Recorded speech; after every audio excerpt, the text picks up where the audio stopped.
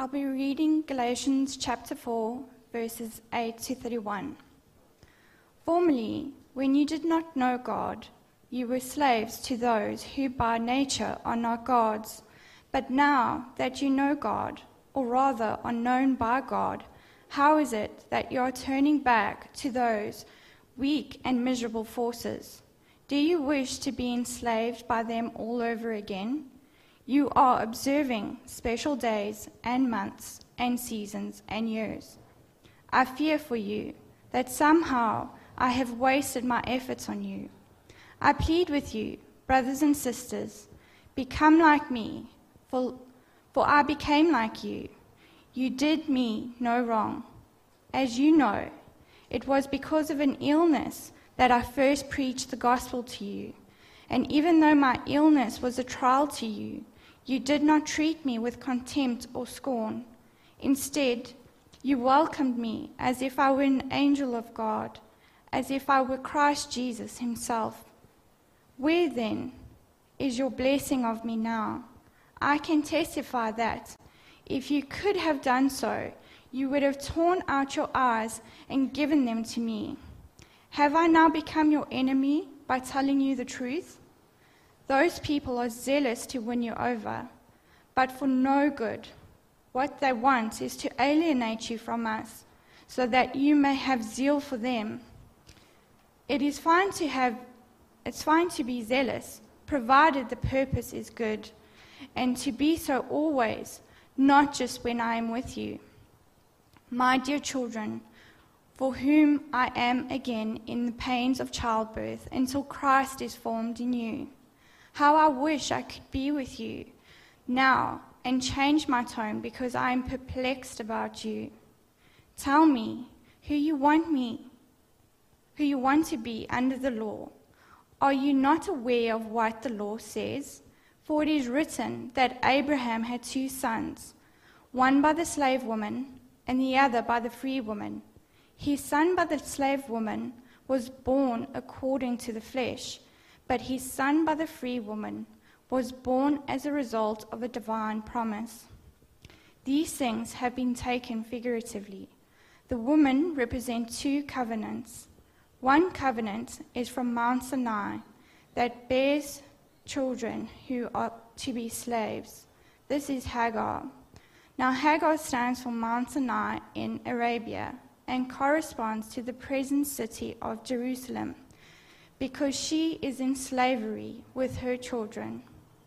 But the Jerusalem that is above is free, and she is our mother, for it is written, "Be glad, barren woman, you who never bore a child, shout for joy and cry aloud, you who were never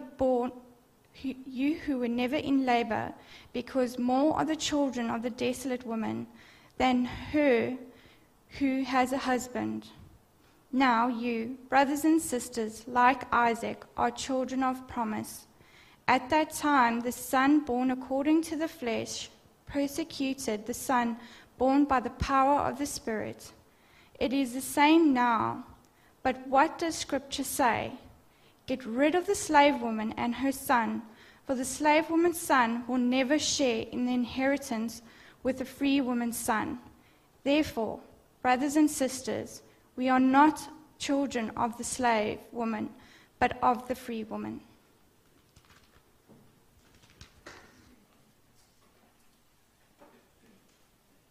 Well, morning, friends. Good morning, friends. It's great to see you. I want to start by telling you this morning that I cannot stand poorly run meetings. It's a true story, and I have attended some poorly run meetings. Perhaps you have as well. Is there anything worse when the agenda is non-existent, when the purpose of the meeting is unclear, when the conversation goes round and round in circles, and at the end of the day you give yourselves a pat on the back and promise to do it again? I was in a meeting like that once, and the only redeeming feature was that a lovely woman came in and placed chicken sandwiches on the table in the middle of the meeting. And I tell you, hallelujah for chicken. on that occasion and on every occasion, but hallelujah on that occasion.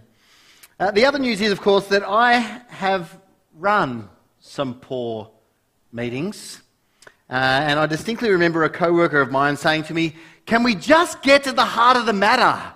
And I wanted to say to him, if I knew what the heart of the matter was, we'd get there. But we didn't get there. Anyway, I would have loved to be able to do that. I just could not get the issue clear in my mind. Perhaps you've experienced moments just like that. Well, friends, we've got good news. Because as we work our way through Galatians, we come to a point right now where Paul takes us to the heart of the matter. Here is things laid out clearly. Here is why Paul is writing this letter. Here is why Paul is so concerned about what's going on in Galatia. Here is the moment of clarity from chapter 4, verse 8, where Paul is going to take us to the heart of the matter, then to the heart of ministry, and then to the heart of faith. But first and foremost, we get to the heart of the matter in Galatia and Paul's desire for his beloved sons and daughters of the faith. So grab your Bible, have it open on your phone or something else, and we're going to start with verse 8. And this is where Paul begins. He says, "Formerly, when you did not know God, you were slaves to those who by nature are not God." So here's Paul's little summary. Paul starts with the point that without God, we are all slaves. We're all held captive to something. And those in the region of Galatia, both Jew and Gentile, were held captive to the law, to worldly passions and desires. They were slaves to things that by nature were not God or gods or of any spiritual benefit to them whatsoever.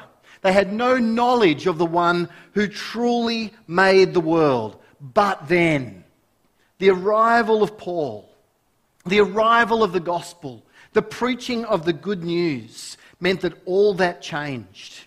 And we know this from the most glorious word in all of Paul's writings, that is at the very start of verse 9. I think this is the most glorious word that Paul ever writes, and it is the word "but." You see, every time Paul writes that word, just about in every one of his letters, he started with something negative, then he says, "but." Here comes joy. Here comes glory. And almost every time it's, here comes Jesus. And here he summarizes it like this in verse 9. He says, "But now that you know God." Paul offered them freedom from the God of the universe through faith in Christ. Paul preached Christ crucified, the news of a God who loved them and made them sons through the precious death of his Son. And they believed and escaped slavery to sin and death, and they were assured of life eternal through faith in Christ. Freedom was theirs. They'd moved from death to life. But again, what then happened? Well, the whole of verse 9, Paul says, "But now that you know God, or rather are known by God, how is it that you are turning back to those weak and miserable forces? Do you wish to be enslaved by them all over again?"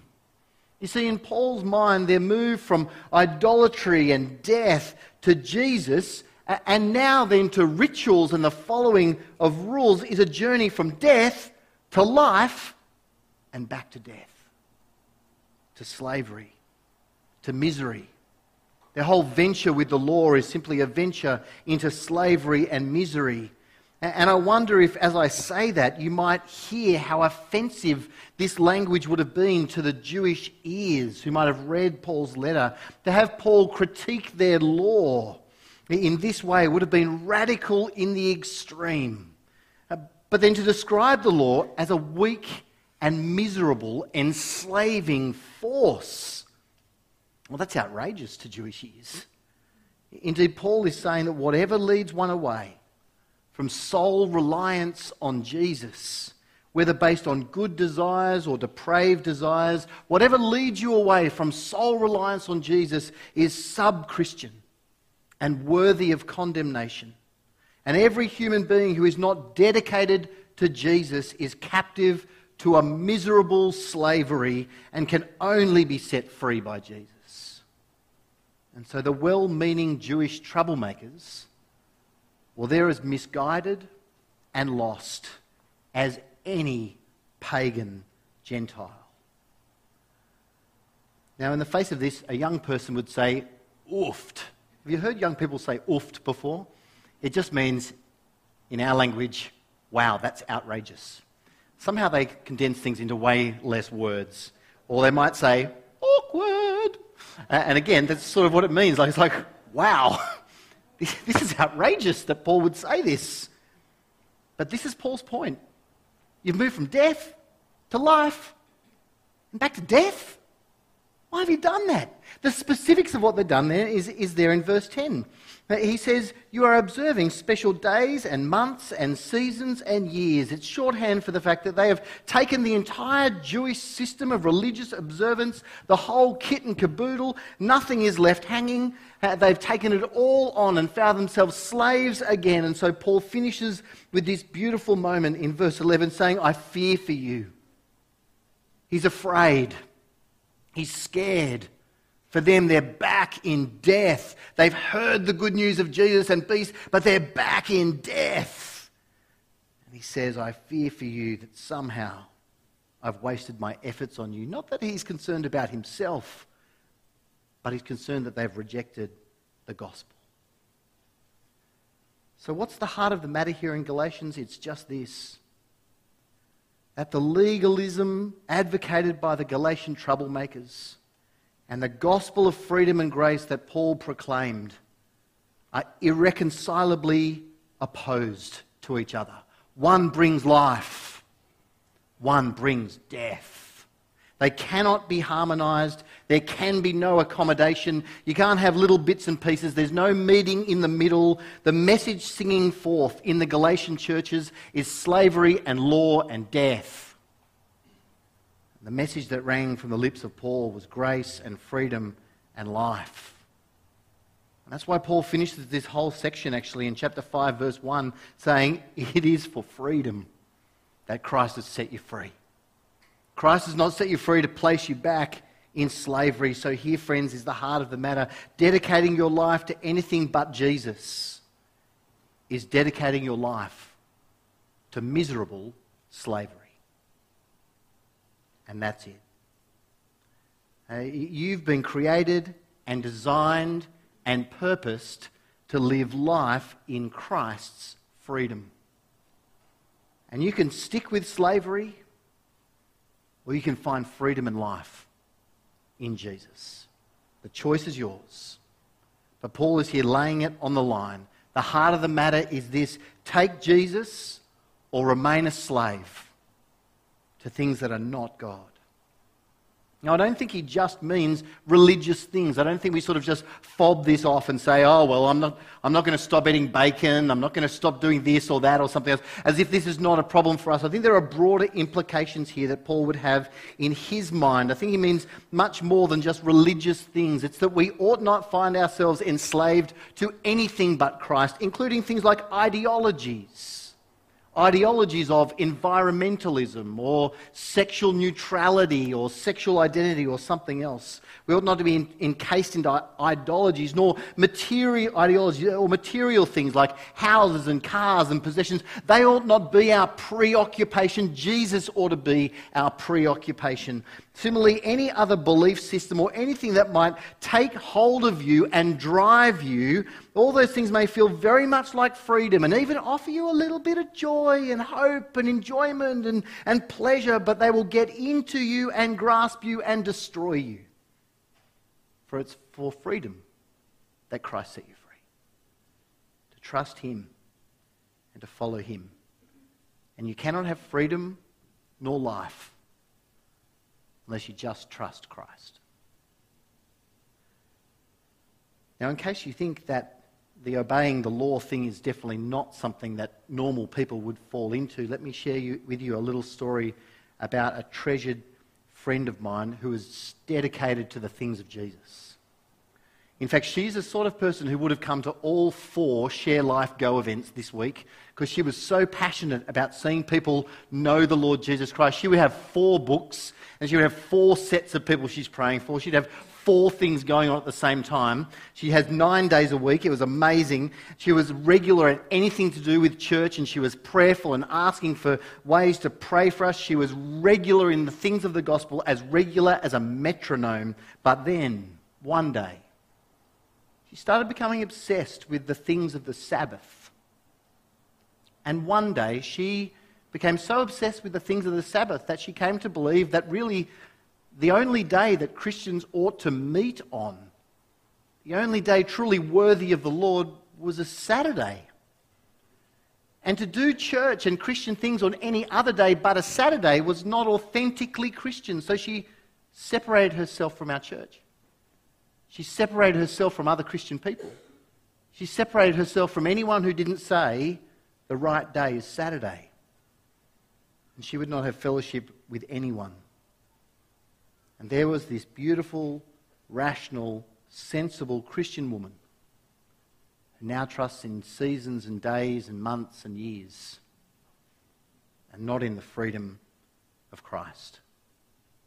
Bound to law, not bound to Christ. Friends, be warned of the sneakiness of slavery. It offers you power and control and a form of freedom. But Jesus offers true freedom.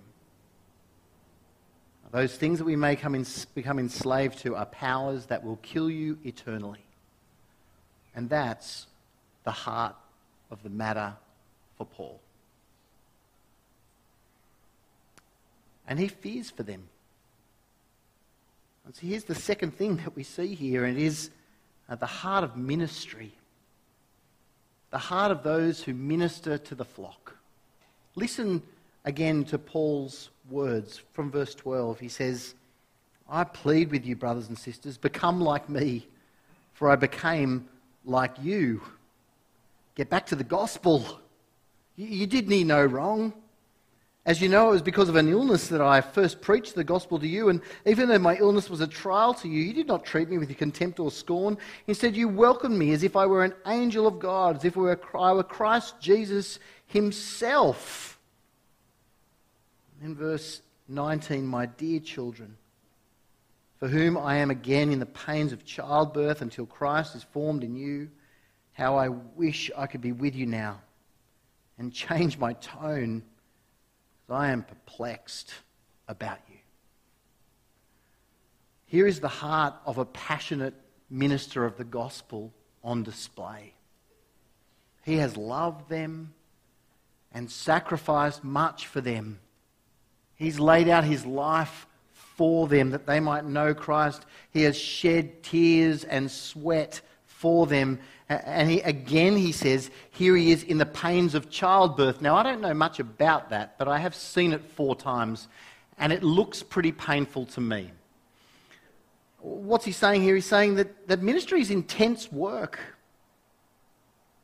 It's absolutely, fully absorbing and intense. To be a pastor or a minister is to give your whole heart completely into Jesus in service of others, that they might follow him. And this is no small work or insignificant work. It is intense and important and both deeply joyful and sometimes deeply tragic. Paul experienced a deep relationship of care and passion for the Galatians. He talks here not only about his theology, but through the book his feelings for them, his hopes for them, his disappointments over them, his frustrations in them. He rebukes them and calls them to courage. He loves them, but he's also keen to protect them from those who don't know the truth.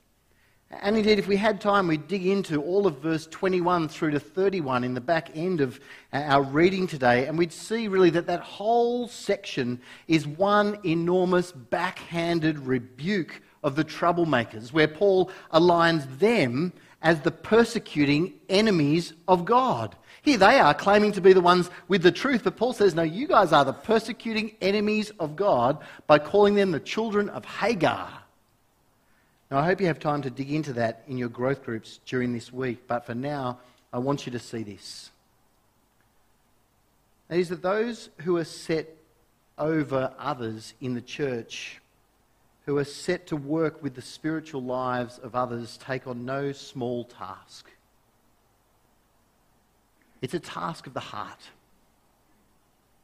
As you wrestle in prayer, as you unpack and teach the scriptures, as you pastor the lost and the faint-hearted and the downtrodden and the struggling.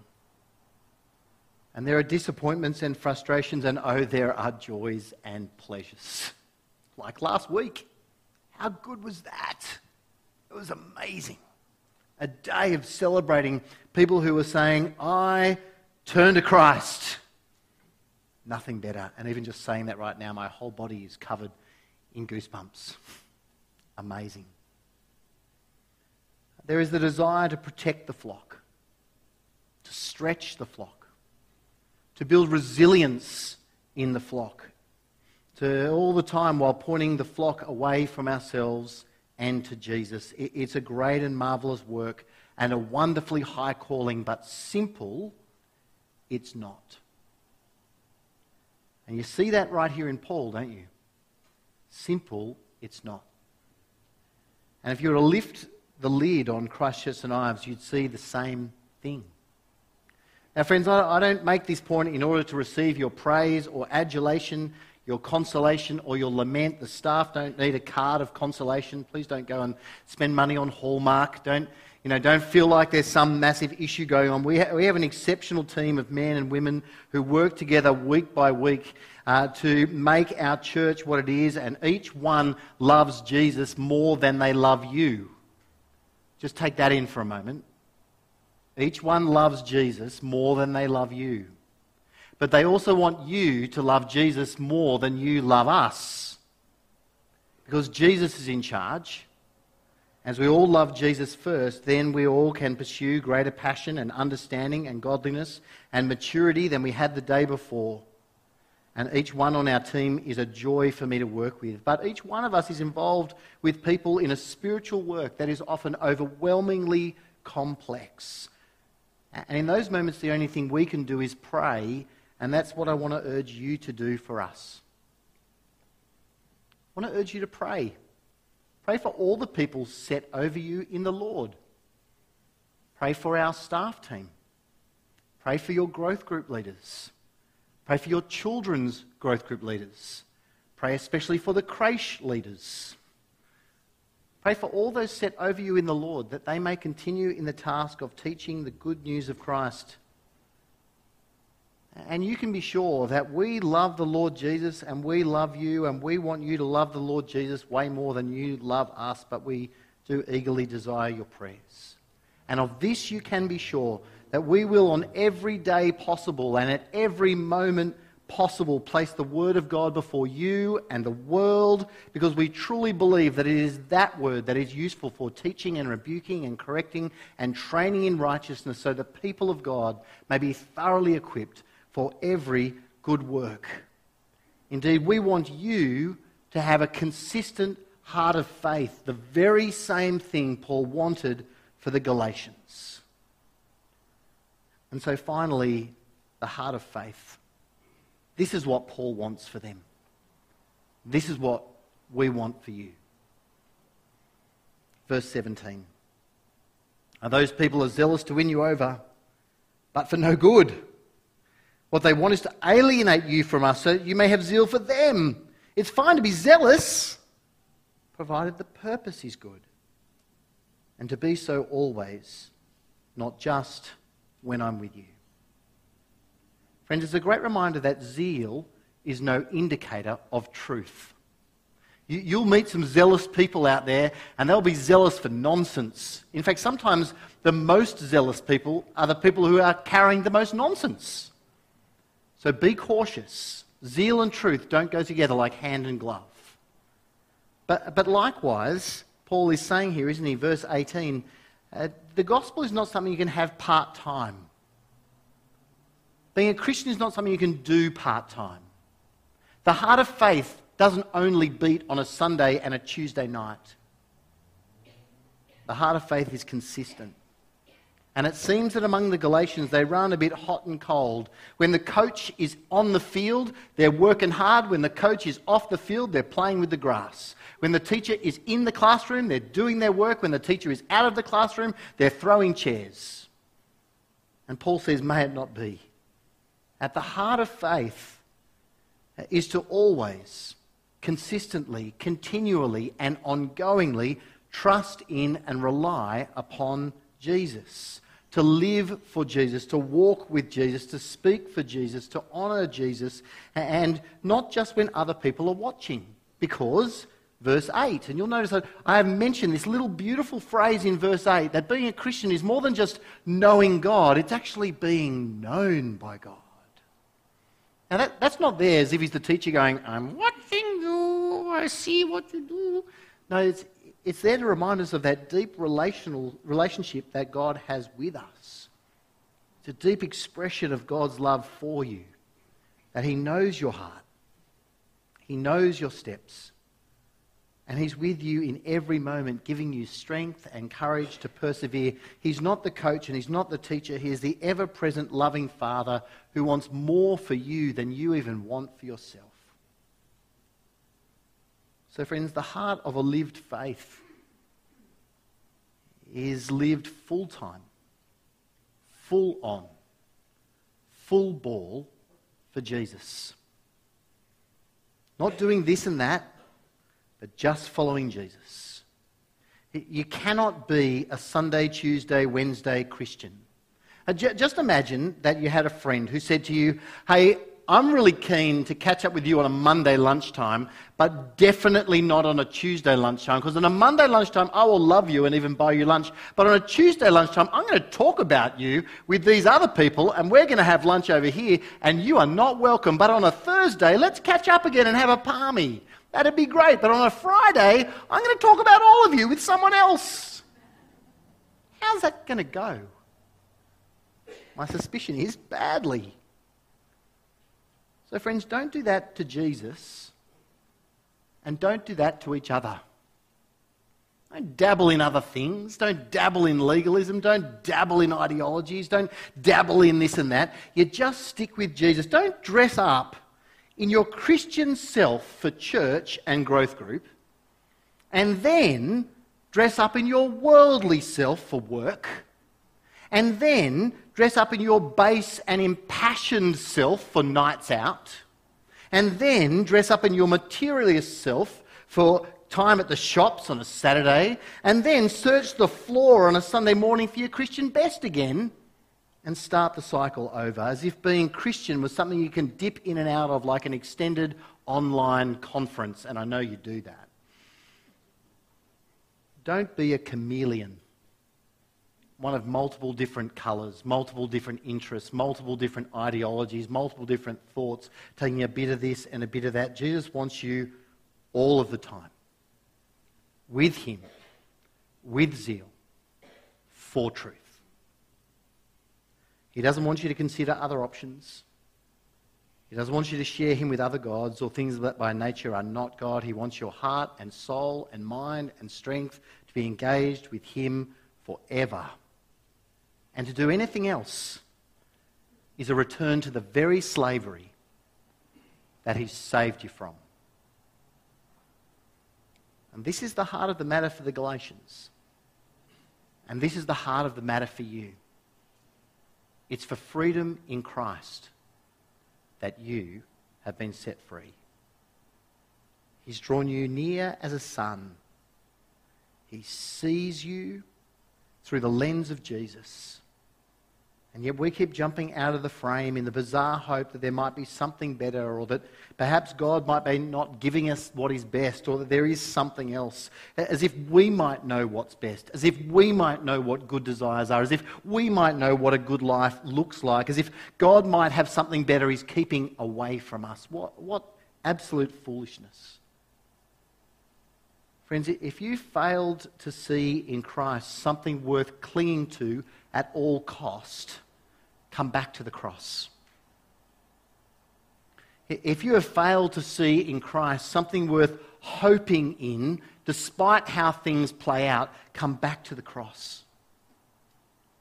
If you have failed to see in Christ something worth investing in, despite the earthly returns, come back to the cross. If you have failed to see in Christ something worth rejoicing in, despite suffering, come back to the cross. And I urge you, as Paul urges the Galatians in verse 11, I urge you with all my heart, come again and again to the cross and see that God loves you more than you will ever know. And that God knows you more than you will ever understand, indeed, more than you understand and know yourself. And that in Christ he has given you best, freedom and life. And despite the fact that he does know you, he even knows those things about you that you don't speak. Despite the fact that he knows you fully through Christ, you're welcome at his table. Come, gather with him. Friends, if we follow Christ, we cling to his word, we let everything else go, that is enough. Friends, to have Christ is enough. Amen.